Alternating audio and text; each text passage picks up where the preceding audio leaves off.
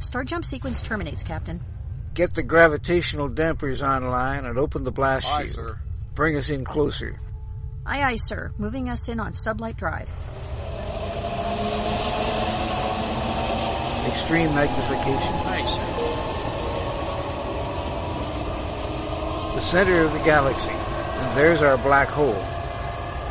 The experience of a lifetime, Captain. Let me put this on audio. We should be able to hear the magnetic resonance field.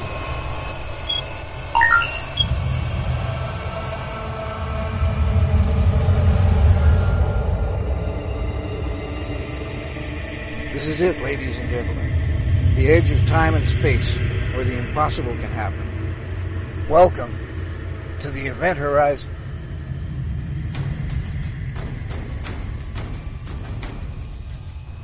Good morning, or afternoon, or evening, whatever is relevant for the part of the world you are in. Indeed, welcome to the event horizon, where the impossible happens. Join us each week at this time as we delve into science fiction, fantasy, and science fact in all their forms.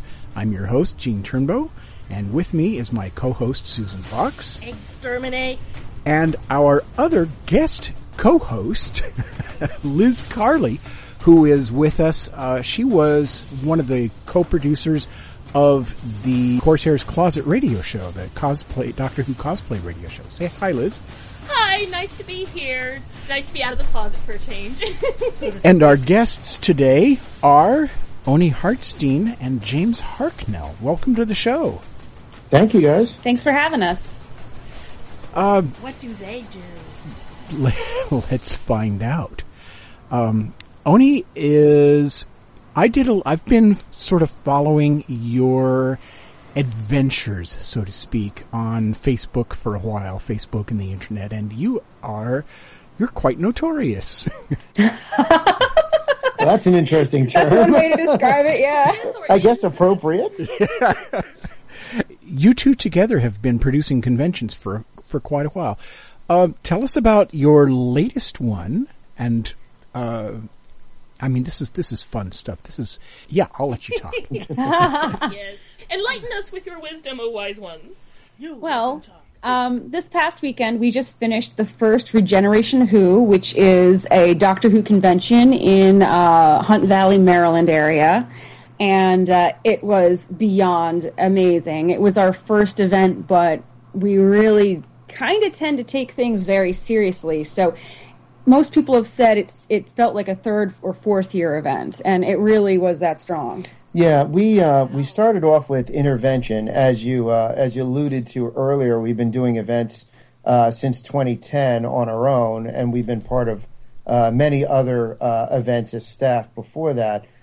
We did intervention for 5 years, which is interventioncon.com, which is an educational event more oriented towards indie DIY online artists. Mm-hmm. But Regeneration Who is our first fandom oriented event. And we just did it. For the first year, we got over 1,600 attendees. Wow. That's impressive. Yeah, it was crazy. We kept getting people calling us up asking if we had locked the doors on it. And 1,600 actually pretty much, it was actually a little closer to 1,700. But we were very close, in fact. The venue, we had basically decided that 2,000 was the maximum. So we were just within a few hundred of having to actually stop. The cold and a few other things may have knocked down the number slightly, just because it ended up being a little bit of snowy and a little bit freezy out there. But other than that, it was a phenomenal response from the Doctor Who community. And right before the event, we had already gotten over 900 pre-regs. So we knew that there was going to be a very, very strong turnout. It just was unbelievably strong in terms of the community's presence throughout the entire event. Overwhelming number of cosplay people, overwhelming number of people involved in almost every single panel, which was nearly unprecedented. Even niche panels were practically standing room only. So it was an amazing experience to be part of. Something to behold. I have never, in all my years working conventions, seen an emotional response as strong as we got this last weekend. we would have people, we got a standing ovation at the end for the feedback panel, and attendees were literally crying. There were tears everywhere. Oh my goodness. People would, walking through the hall all weekend, people would grab my hand, give me a hug, thank me so much. I had people that actually fell on the floor crying, thank you for the best weekend of my life. I've never seen anything like this before. It was insane. And while I'd like to believe it's entirely, just us, the reality is we managed to come and bring together a phenomenal guest list of both the 6th and 7th Doctor eras, as well as from slightly earlier with Deborah Watling from the 2nd Doctor era, and many great artists and writers from all different eras. And of course, the big notable thing was the Tom Baker Skype, which came off really well. And that convention in America has gotten Tom Baker's support in recent years, but we managed it. Yeah. And I am not kidding. The line for that panel was out the panel room, all through the function space. It was all through the other side of the function space, out up the stairwell, and the line wrapped back around itself. Yeah, it was crazy. Most of the con was actually in that room. Oh boy! He is the Doctor. Wow! Amongst all, above all others, especially to the Americans. Yeah, was really that's quite a miss. coup. That was really an accomplishment. Brilliant. He didn't have to travel. Yeah, exactly. Well, and he's getting on in years, and it took about 40 people on total to make that happen. On our side, we also had a studio in the UK with hang on a sec. Your signal's breaking up. Can you repeat that? We had a huge team that made that work. Oh boy! I think we may have to reestablish our connection. Oh, okay. Oh wait, there you go. Oh, you're back. Yeah, you're back. Yeah, now we got you. Okay. Why did it take 40 people? It took a lot. I mean, we worked with, basically Tom has a studio. Well, he doesn't have a studio, but there's a studio near his house that he does his big Finnish audio work at. So we basically hooked up with those guys over there, did the testing and all that. And then our own tech team came together, to make sure that everything worked on our side. So it was across the pond, effort to get this to work out, and it worked perfectly. We were able to keep everything set, and you could see and hear them, and everything was great. It's certainly, and I'm not even exaggerating on this, it was very complicated, and it's certainly not something any team could have pulled off. I truly believe that our AV team is the best. And I know we were nervous up to the last minute that it would work right, even so, with all the precautions and testing that we did, and we pulled it together, and it was phenomenal. Yeah, and Tom was just so delightful to work with and so wonderful. funny. And of course, I introduced myself to him and I thanked him for the note that he left me in the package he sent me. And of course, he did the laugh. Yeah. Oh, nice. Yeah. He sent us a few little gifts, which were hysterical. We had wrapped. We did a thing with him where he was going to do some autographs for pre-order for attendees. So we developed the image along with one of our artists, Kelsey Wales, and she did a phenomenal job. And we wrapped it up with some other blank paper, photo paper, to protect it. But he took the opportunity to write some funny stuff on it. He autographed it. Yeah, he autographed it. Sweet. And the best part was one of them was completely blank, and he actually autographed it as Tom Baker as the Invisible Man. And then he signed it. We're framing it and putting it on the wall because it's the only appearance of Tom Baker as the Invisible Man. So it's exclusive to us. That's so perfect. Yeah, it was great. That's completely amazing. And that's something, and this is a first-year convention, am I correct? Yeah, this was our first year doing Regeneration Who. Yeah, to get somebody like Tom Baker for your first year and to sell out like that, you guys are to be commended. Well, thank you very much. How hungry we are on this side of the pond. Oh, absolutely. Absolutely. Yeah. Speaking as, somebody... Speaking as hungry fans on this Yes, side of the hungry fans ourselves, and, having, co-run a podcast devoted to Doctor Who, it's always kind of hard to find anything to latch onto. And with such a long span between seasons now, It's getting to be almost Sherlockian, having to wait for new material. I know, right? Oh, yeah. Oh, yeah, exactly. And, this area, the Mid-Atlantic area, was a great void for this. I mean, there's events out on the West Coast and in the middle of the country.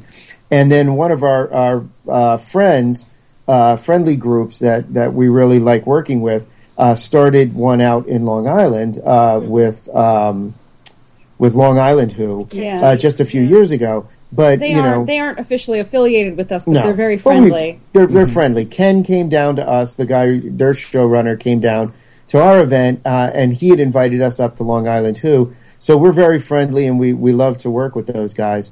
But there wasn't anything down in this area, at least not for a very, very long time. And it's such a good area for the public transport and all the universities. It's a huge market. I mean, we were shocked when we looked around when we were thinking about doing this, and we were like, okay, so where are there's no other events. We were just like, wow, again? Who would not have done this? What city was this again? We were actually right outside of Baltimore. Okay. That's what I thought. Okay. Yeah, it's Hunt Valley, but it's within the sphere of Baltimore, Maryland. Well, it's not like there isn't fandom in Baltimore area. They've had a number of Worldcons there. Oh yeah, no, there's certainly, but that's the thing. There's a huge fandom, but for some reason, for I don't know how many years, there's never been anything. The 80s, I think. I think the last one might have been in the mid 80s. That was a dedicated Doctor Who con. And when we announced it July 4th weekend of last year, the amount of fervor that jumped out, where the hashtag I think was being used was something like what was it, like void filled. Void filled. Ooh, wow. Yeah, and it was, that seems to be what really latched into the community. That, they all knew each other. They all went to, if you go to any of the other events in the area, you'll see a fairly strong Doctor Who cosplay, and there'll even be a few panels here and there. And that's why when we were thinking about what we wanted to do for our first fandom-oriented event, we basically, we love Doctor Who. I mean, we wouldn't do an event if we didn't like it. But then we realized, there's this great void. Why don't we do something we like and also bring a community together that really wanted to have their own home base event? And it really sounds like that's what you've done, is created kind of a haven for the Doctor Who populace in your area. Exactly. I mean, that's really what the feedback we got on Sunday at the end of the con when we did our feedback panel was amazing. The people basically saying, this is what I was looking forward to for forever. And it was arranged. There were somebody was tweeting. A lot of people actually were tweeting "Regeneration Who, where dreams come true." The Disney logo, the slogan. Oh my! Yeah, And people were saying they were ready for you made a good miracles happen, and best weekend of my life. Oh, and I'm wow. like, are you guys joking? Because something has to be wrong. I mean, like you almost start getting worried that people are just like yesing you or just like trying to be whatever. But the reality is, I mean, look, people. One or two people do that. It's you're suspicious. But when 1,000 people do it, you maybe start to get the hint that something's going on. Exactly. And this is a very dedicated fandom. They're there to have a good time. They're not there to shoot you down. And they're a little bit of cold doesn't bother them. I mean, all those scarves. Well, they got scarves and long coats. Yeah, but it's indoors. I mean, this was made for cold weather. That's true. For bloody British weather. This is exactly. Feces through. Yeah. So it makes you wonder what other fandoms. Where else is there a void? Who else? Who else wants a convention there? Yeah. There was a toddler that came up to me with his dad's camera, and he just walks up to me and takes a photo of me, puts the camera down and says, "Thank you for making the best day of my life," and he walks back to his dad. Oh my God, that is so sweet. Yeah. Someone got coached, but still. Oh, wow. It tells you his parents were having a good time, Oh yeah, it was definitely a fun time. I mean, a lot of the things that came together were very unique. In fact, we are the first American appearance of Patricia Quinn at a Doctor Who, or as part of the connection to Doctor Who. Oh, wait, what is her connection with Doctor Who? Yeah, I don't recognize her either. Wasn't she in Rocky Horror? Yeah, she played Magenta. But she also has starred in Dragonfire with Sylvester McCoy and Sophie Aldred Henderson. That's Sophie's as Ace's first appearance, and Patricia Quinn was in that episode, and she's also done big finish work for Doctor Who. Oh, so okay. She was involved with Doctor Who, and in fact, since we had there's Sylvester that Doctor and Who Sophie, Rocky Horror connection, which I never expected would be a thing. Yeah, well, we had a thing. Now I'm, thinking, Frankenfurter with a scarf, and it's your fault. Bow ties and fishnets are cool. Well, one of her panels was actually titled "Time Warp to Time Lords." Oh, and it made sense. Oh, sure. So I think I get extra points she, of course, did her own panel. Get extra points here for recognizing Patricia Quinn's name before he. You do, because I'm familiar with Rocky Horror, but I didn't even recognize it. So what? Everything connects back to Doctor Who. Yep. Exactly. So did the two of you get together because of conventions? I know your history goes way back. What was that? No, I don't think so. No, not directly. We're actually, funny enough, a product of online dating before online dating even happened. Okay. We were back in ye olden days. I met your friend in a chat room. And back in MIRC days. I met his friend on IRC in person, and his friend brought James with him. So we ended up meeting. We ended up talking online for a year and a half, and then we went on a few dates, and it worked out. And well, there's where history goes. Yeah, that's a great story. That's great. And the internet has been part of your life together ever since. Yep, pretty much. So, and the next thing you did, that was the intervention. Yeah, we started Intervention in 2010, which was an outgrowth of basically what we were doing before that, which was blogging and online comic work. And we wanted, again, sort of like how Regeneration Who is sort of like a home base in this area for Doctor Who, Intervention was meant and is meant to be a home base for online artists like podcasters, videographers, and also bloggers. Convention runners. Yeah. Anybody, because the idea is like anything geeky and fun and cool. If you do it, come here, show it off, and teach other people how to do it, and they'll teach you how to do what they do. It's a big weekend of collaboration and networking, motivation. learning. I and think also that fun. makes it unique. I have never heard of a conference like that. Well, that's why we started it again. That was SMOFCon was specifically about people who work on science fiction conventions, but that's as close as I've heard lately. And there are content-specific conventions like VidCon for YouTubers, but I've never heard of anything either which is sort of both specific and generalized like that. For internet, like content creators. Yeah, we came up with the tagline, the premier showcase of online creativity, which pretty much is what we feel we try to show off every year at the event. It ends up having like a lot of fun elements. We do other things like we have arcade games at the event and all that. Things for when you're not like actually learning how to do Photoshop work or how to write a world, like a background for a world. Yeah, it may you can seem, do fun stuff too. It may seem disjointed, but honestly, all of, if you do a blog, you do a podcast, if you're in a band, any of this stuff, we all share the same or a similar business model and marketing structure. So it really doesn't necessarily matter what you make. How you connect that to your fans is very similar.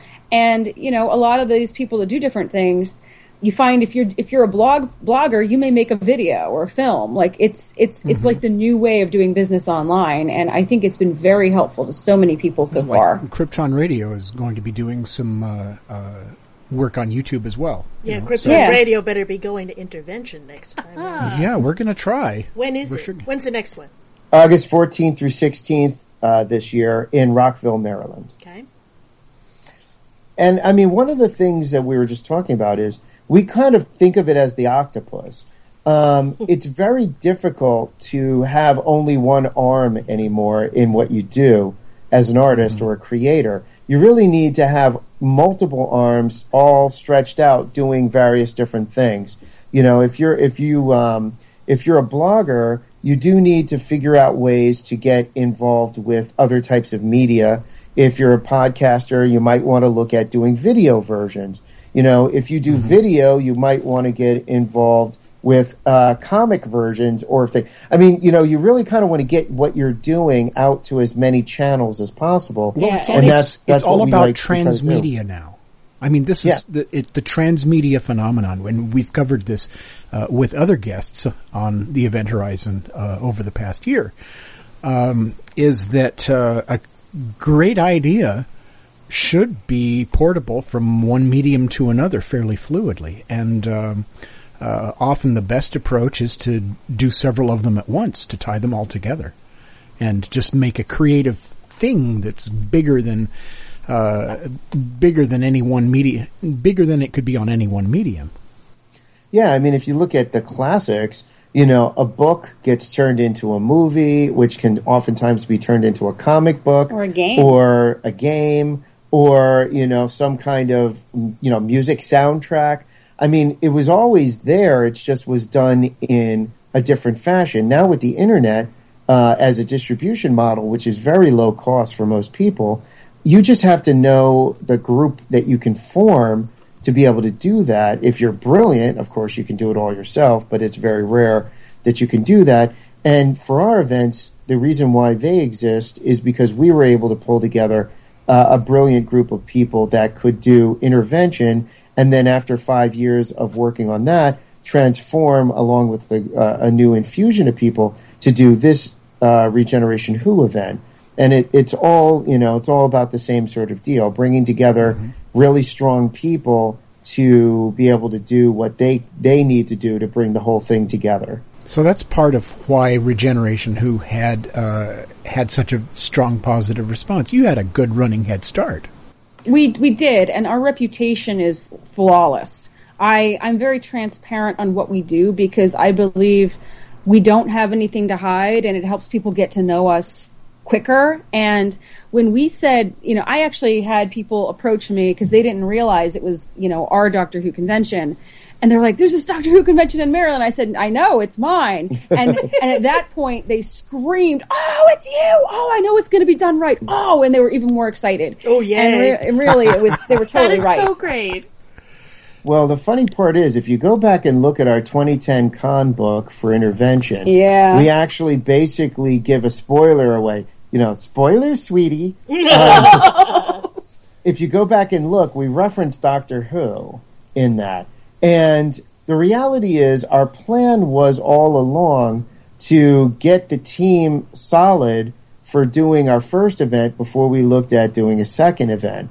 And, you know, basically, as I said, all along, we knew we were going to do something we really loved. And it was even back then, it was pretty obvious the direction we would end up with, you know, going towards the Doctor Who fandom. You know, it worked out. We did the 5 solid years. We have 5-year plans. And we have even more 5-year plans. Yeah, I plan in 5-year arcs. Actually, and I can even say this is what a lot of indie creators do poorly because I've seen it in my career. They think too small and too immediate. I've had a few people that, you know, I've known, and, you know, they, if something doesn't work within a year, they get like despondent and they give up, or they just drop out. It really takes 5 to 10 years to build anything big. And, you know, somebody got mad because they were like, oh, who is this woman to come out of nowhere and do this? Well, I've been doing this since 2003. So there's no overnight successes. It's all hard work. And it's all about being positive and constantly going out to events, building your network, because you need a team to go with you. I mean, that's really it. Yeah, I mean, you know, for anything, you need to have the foundation. Yep. You know, and we built that over time. I mean, even before 2010, we actually worked on quite a number of events at all kinds of levels, even up to basically being invited to be, you know, guest directors at an event. Yeah, we actually created a department in Katsucon that was for internet culture and webcomics. Oh, wow. And we generally are the people that get paid to go to conventions to speak, even before we started intervention. So it's all a gradual thing. And what pains me is I had seen people in 2010-11 see what we did with intervention, and they tried to do it, this like not the same concept, but a convention that's focused. And I think they thought that it was easy because we did it, so they could do it too. And I could tell, I can tell when things are going to fail. And I was like, they're in trouble. And I was like, do you guys need any help? And they were like, oh no, we're fine. And then they failed. And it's just depressing to me. So I always want to impress on people how to build something rather than just jumping in to the high point. There's many people have lost a lot of money on doing stuff. You can easily lose $20,000 to $150,000 on a convention. And actually, funny enough, to that point, at intervention, we've actually always had some sort of like low-level track idea of basically coming to speak to us about what you might be able to do or think about for an event. And we're actually going to start building that up even more, like a con runners or showrunners track. Yeah. Well, also, I think we run events a little differently than some other people. We have probably the best social media and blog presence of any convention I've ever seen. And that's not just me tooting my horn. Like, we really do actually go above and beyond where I don't see anyone else doing it. That's I think they're going to start true. doing it now that they've seen us do it. So it's yes. good. That's observably true. I mean, one of the, what you were just saying about, it taking so much time to build your social sphere, around your project. While you were saying that, Susan was pointing some very sharp, pointy fingers at me saying, listen to what she's saying. And, you. Yeah, I mean, it's, for anybody who wants to launch their own project, the social sphere, getting your community around you is as important as the work that you're doing to show them. I mean, many great artists throughout history have done great work and only been found out posthumously because somebody managed to find, what they had written or drawn or whatever. Wasn't that like Van Gogh? Yeah. Mm-hmm. Yeah. Well, many people. A Doctor Who reference. Well, William Blake. Yes. William Blake is somebody I always think about because I was an English major, and he's got a phenomenal depth of poetry, but almost none of it was known while he was actually alive. And, that's the saddest thing is there are probably an overwhelming number of artists out there who do phenomenal work and nobody ever hears them because they don't know how to go about getting the word out or even know how to get their items in front of people at all. And that's part of the reason why we started intervention. But it's also, it's a holistic understanding about how to do anything nowadays. In the past you could sign to a label or you could get signed for a book, company or whatever, and you just relied on them doing it. And even that wasn't positive in all cases because we know people who had book deals and their company gave them a horrible cover for their book, didn't promote their book at all, and then, it did sort of okay. But the thing is, it's you have to embrace a lot of this stuff and really kind of dive into it to do it well anymore. And it's difficult, and it takes time, and it takes a lot of effort. But that's true for almost anything that you want to have any real return on in life. And you just have to jump in and do it, research and do it. And what we try to do is we try to look out and look at the whole spectrum, and especially for event running, and find what works and what doesn't work, and try to make what works even better and what doesn't work as minimal as possible. And from our experience, we've been guests, we've been vendors, we've been in an artist alley, and we've been attendees. And each one of those classes, as we did it, we actually said, okay, we were at this event. What didn't work? And then what did we really like? And we catalog these lists, and we try to add to those lists each time by basically saying, what if I were this? What would I want to do? And it's amazingly simple, but a lot of times events or going back to artists, they don't think about that, and you really have to. Like with events, how many times do they make the Artist Alley people go through regular registration, which means you're going to have attendees in your event before the artists are at their tables, and that doesn't do anyone any good.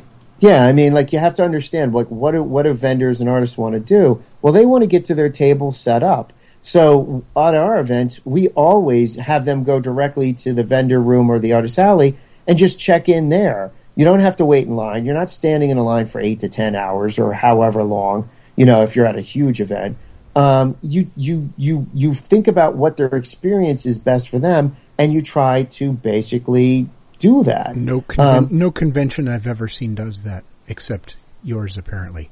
And it seems like a no-brainer when you say it, but I've never seen anybody on the West Coast doing that.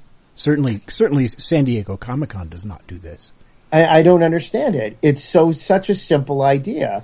Again, because we've been vendors and Artist Alley participants, we sat back and said, well, hold it. How do I want to be treated? Why would I want to stand in a line for forever? And that's cutting down my ability to make sales. It's cutting, and it even affects the event. If you think about it, you walk into a vendor room and half the tables aren't set up yet when it's open. Well, that really doesn't even help your attendees. Really bad first impression. Oh, yeah. Because we're just cattle, and once they've got our money, who cares? Yeah, I mean, that's the thing. We, again, for attendee experience as well, you want to think about, people who are going to the event. Well, what works for them? One of the things that's always blown my mind about events is how poorly most events do signage, where, you don't know where you're supposed to go. You don't know what you're supposed to do. And we try as hard as we can to put up enough signs that pretty much wherever you are, where you're supposed to go. Regeneration Who is the first time in the venue, so we didn't quite nail that for this year. We ended up not having as many signs ultimately as I was hoping we would. We still did pretty well, but though. It still worked really well. On our standards, you have to keep in mind our standards are much higher obsessive. than. Yeah. Well, and we're obsessed with things. When I go through other events, I keep my mouth shut, but I generally am like, wouldn't do it that way, wouldn't do it that way. Why is that on that level? Put that on that table and flip it. Yeah. That's how I think when I go through events. We went to a fairly large convention recently last September, in which we had a table in the exhibit room, and we couldn't find our table. Why? Because they had not numbered the aisles. Oh, wow! They told us what aisle number we were supposed to be on. Everyone was wandering around looking for their table because the aisles weren't numbered and the tables weren't numbered. They're just like rows and rows of tables, and that was it. This was a big convention. We put up a layout, and we put on the tables the numbers and their names so that they can find where they're at. Also, we escort them to the table. Oh, my goodness. That definitely helps. Oh, my goodness. I mean, the vendors and the artists must love you guys.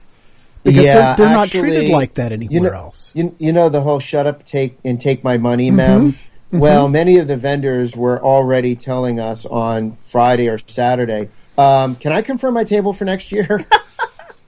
Before the convention had even finished. Yeah, even before it was mostly done. I've gotten considerable amount of complaints from attendees that they can't give me money. And I have people in a thread on my Facebook just asking to give us money just to help us buy equipment. So we may do that.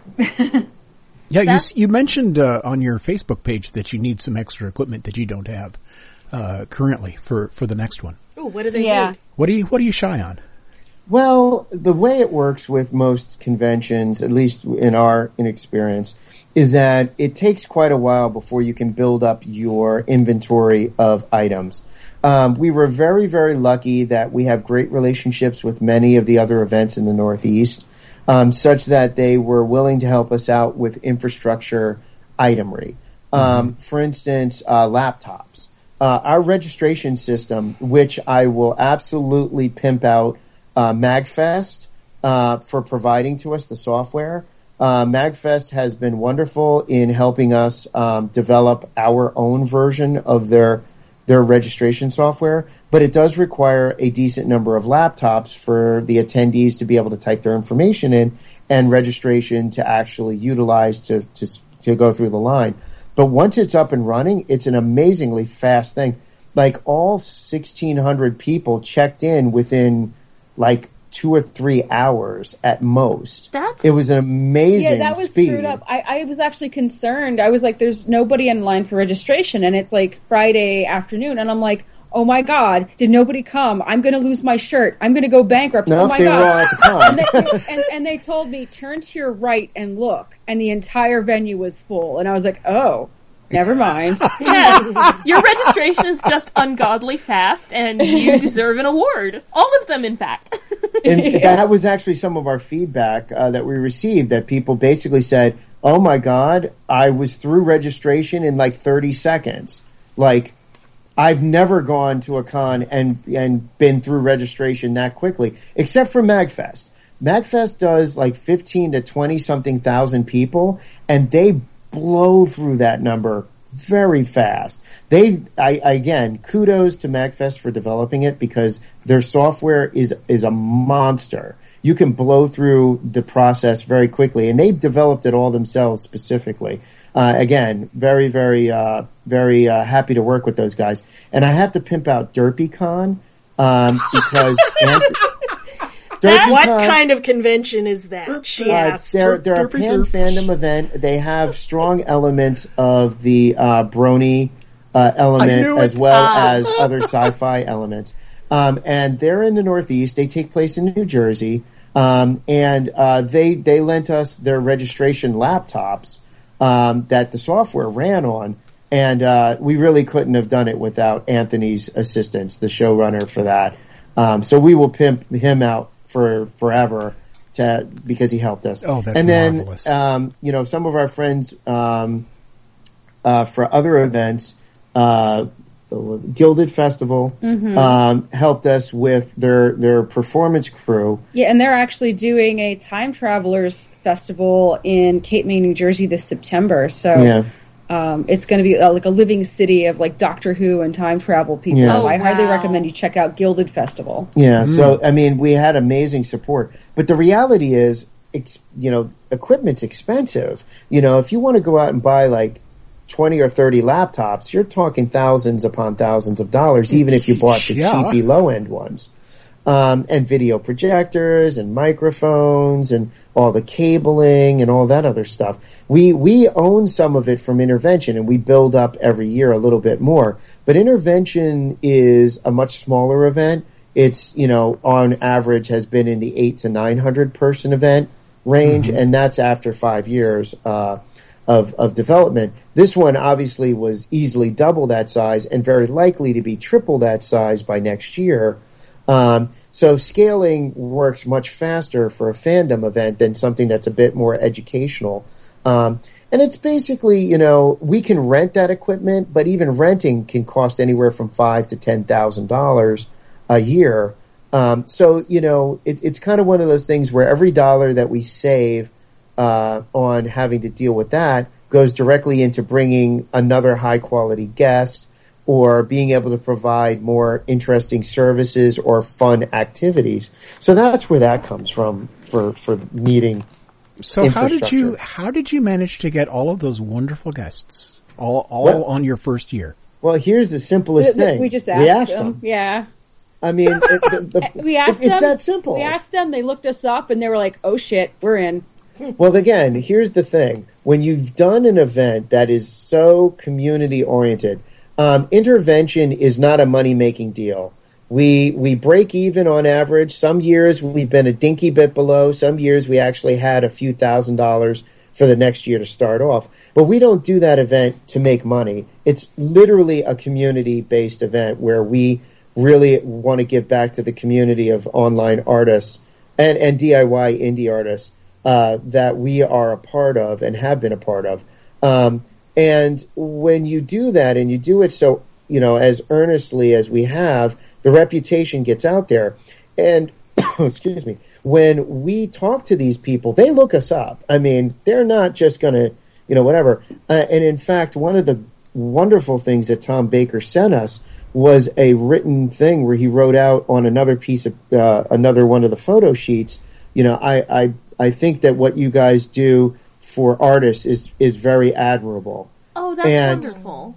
We're framing that because, for Tom to see what we did, and to really understand what we're shooting for. And the same thing is true for Regeneration Who.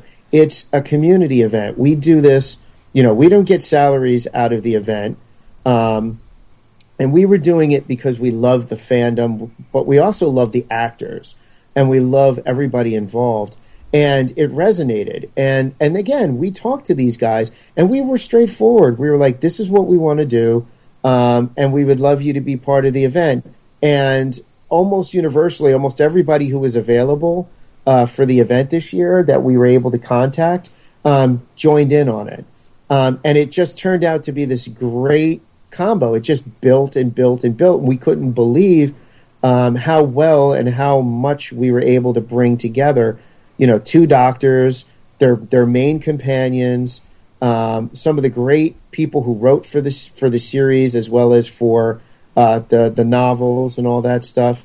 Andrew Harknell, who was the script editor for Sylvester McCoy's final season, things like that. It was just I literally was shocked as it went how well it came together, and it was just amazing. You've been running intervention for 5 years, and yes, mm-hmm. Yeah, and out of that, have you seen any noteworthy people rise to the floor that got their start at your convention? There must be success stories out of that networking. Oh yeah, Sticky Comics now has a column in Cosmopolitan magazine where she does comics. Sticky. Yeah. She does things on sticky, like notepads, and so she went there. Nicole Deeker, who basically we gave her start.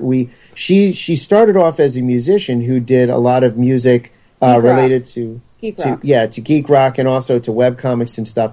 She started off with that, but then she, having come to our event, she hooked up with other people. She now writes a fairly regular column for places like the Daily Dot and also Boing Boing, as well as many other places.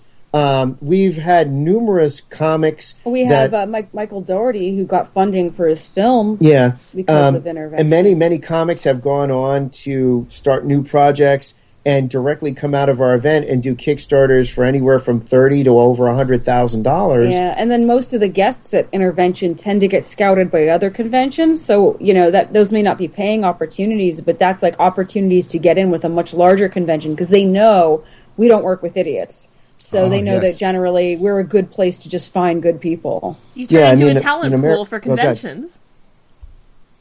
In the Maryland area, many of the people who do indie films and stuff have started to show their stuff at our event, and the number of requests to do so has skyrocketed because basically, if you show it at our event, other events will go, oh, if they feel it's worth it, then we don't even have to worry about it. We know that we can just go with it. Yeah, it's pre-vetted.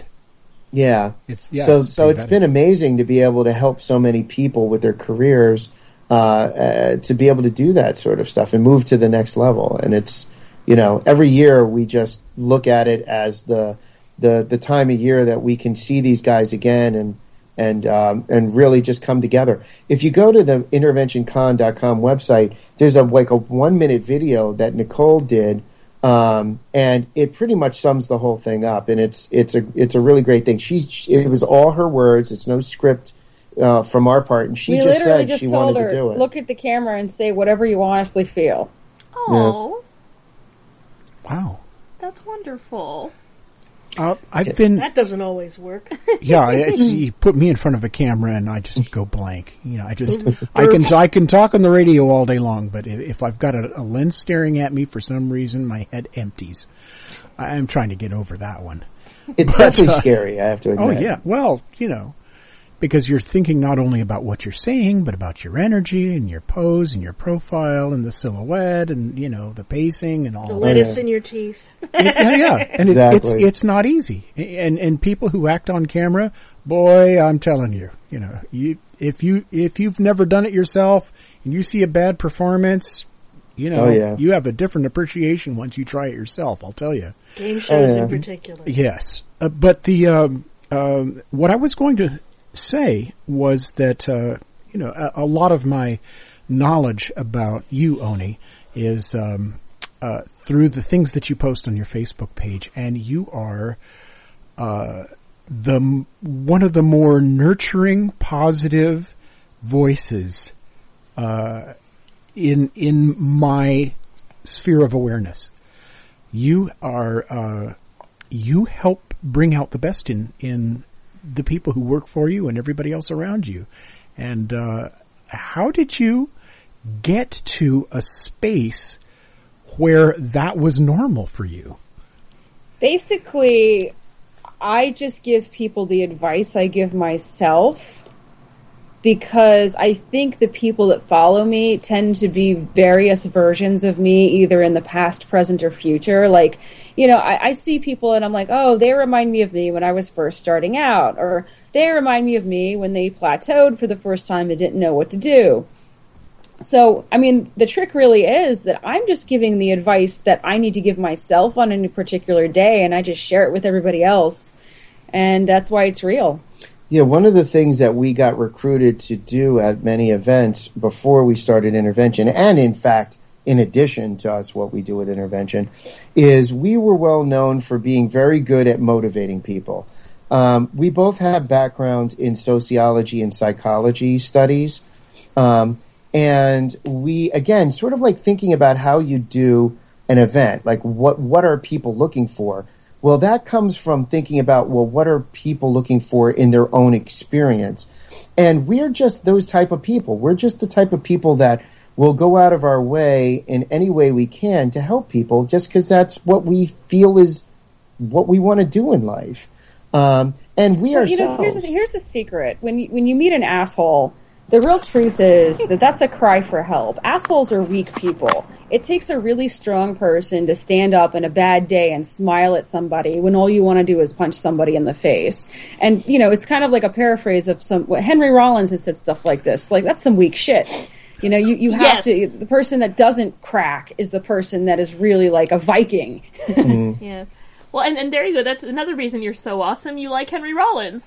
Exactly. He is the best. I actually wanted him to marry Harknell and I as the officiant, but I wasn't nearly as well known when we got married, and we couldn't afford a wedding anyway, so. Okay. Yeah, I've actually met him a couple of times. He's an awesome guy, and definitely one of those self-starters that, I look up to, lacking a lot of motivation to self-start, my own stuff.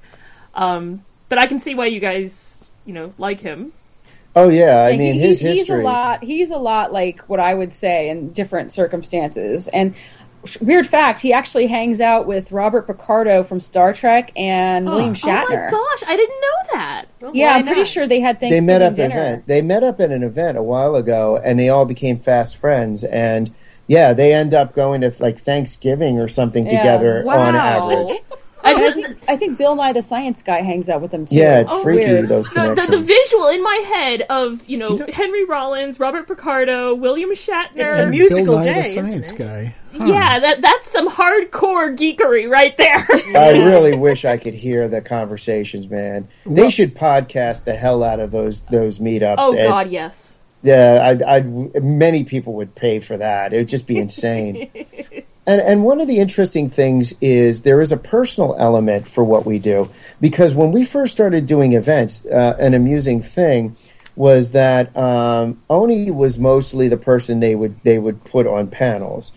She was the artist, she was the creator of the original webcomic. Eventually, down the line, I joined her in doing writing on it. Mm-hmm. But she was the one that was mostly on panels. And there were a few times where she wanted, for whatever circumstances, she was like, oh, well, can you join me on the panel? Because we need somebody else to balance this out. And I'm like, no. I'm terrified. I don't want to be in front of anybody. Oh, my God, no.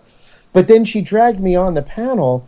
And eventually, after doing a few of them, I actually became comfortable with it to the point where now, personally, my own growth, obviously I'm not terrified of being on this podcast with you guys. We go and we do panels at our events as well as others. We've been on TV. Yeah, we've been on TV. That we've been on different, radio. but you weren't scared of that either. Yeah, it's helped us a lot personally ourselves as well. That's the other thing that the audience may not know about, Oni. You are a connoisseur of haunted houses. Yeah, it's weird, but that's what happened in my life, so I went with it.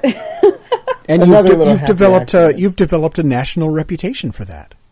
Yeah, I'm the go-to person at Halloween time when people want to know what haunted house to go to. I'm who the radio and the TV people want to talk to. The name like Oni. The thing about that, again, which means demon or goblin in Japanese, which is that's fun. Teen Wolf fans the world over, will hear that there's an Oni on this podcast and freak out because of that. I mean, that ended up being sort of, again, out of something that we like to do. We like the idea of going to haunted attractions, and it was just a shared thing. I mean, I've liked that ever since I was young, but I never really had much of an opportunity. So we decided to start doing it because it's something we can do as a couple and have fun with. And we just started documenting it on her blog. And we started noticing how many people were reading the reviews that it just basically went through the roof really fast. And it's an example, again, of thinking about what people want. I mean, there are plenty of places where you can go and they're shills. They're being paid to put up basically quote unquote reviews. And you can tell whenever they're all positive that, like completely positive and everything's amazing. And it sounds like it was written by like a copywriter. Somebody who would have written the advertisement for the place, and we just basically say real world crap. Like, if you're going to go here, skip this one because quite frankly, it was boring. Or, hey, this was really great. And if you have children, this is the one to go to. We do it like what we think people would really want to know about. Captain Real Talk. Yeah. And it resonates with people. That's awesome. And the best part about it is when we go to the actual events themselves, like the haunted attractions, when we talk to the actual people who run them, they understand that we're not there to like get a free ticket.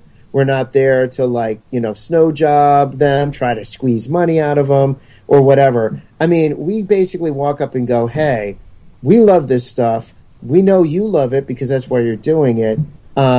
And we're real about this whole deal. And by the way, we also run events, so we understand how difficult it is. And we're not going to just say, this wasn't perfect because blah, blah, blah. We're going to go, hey, we recognize that they may have been having a tough night because of X, Y, and Z.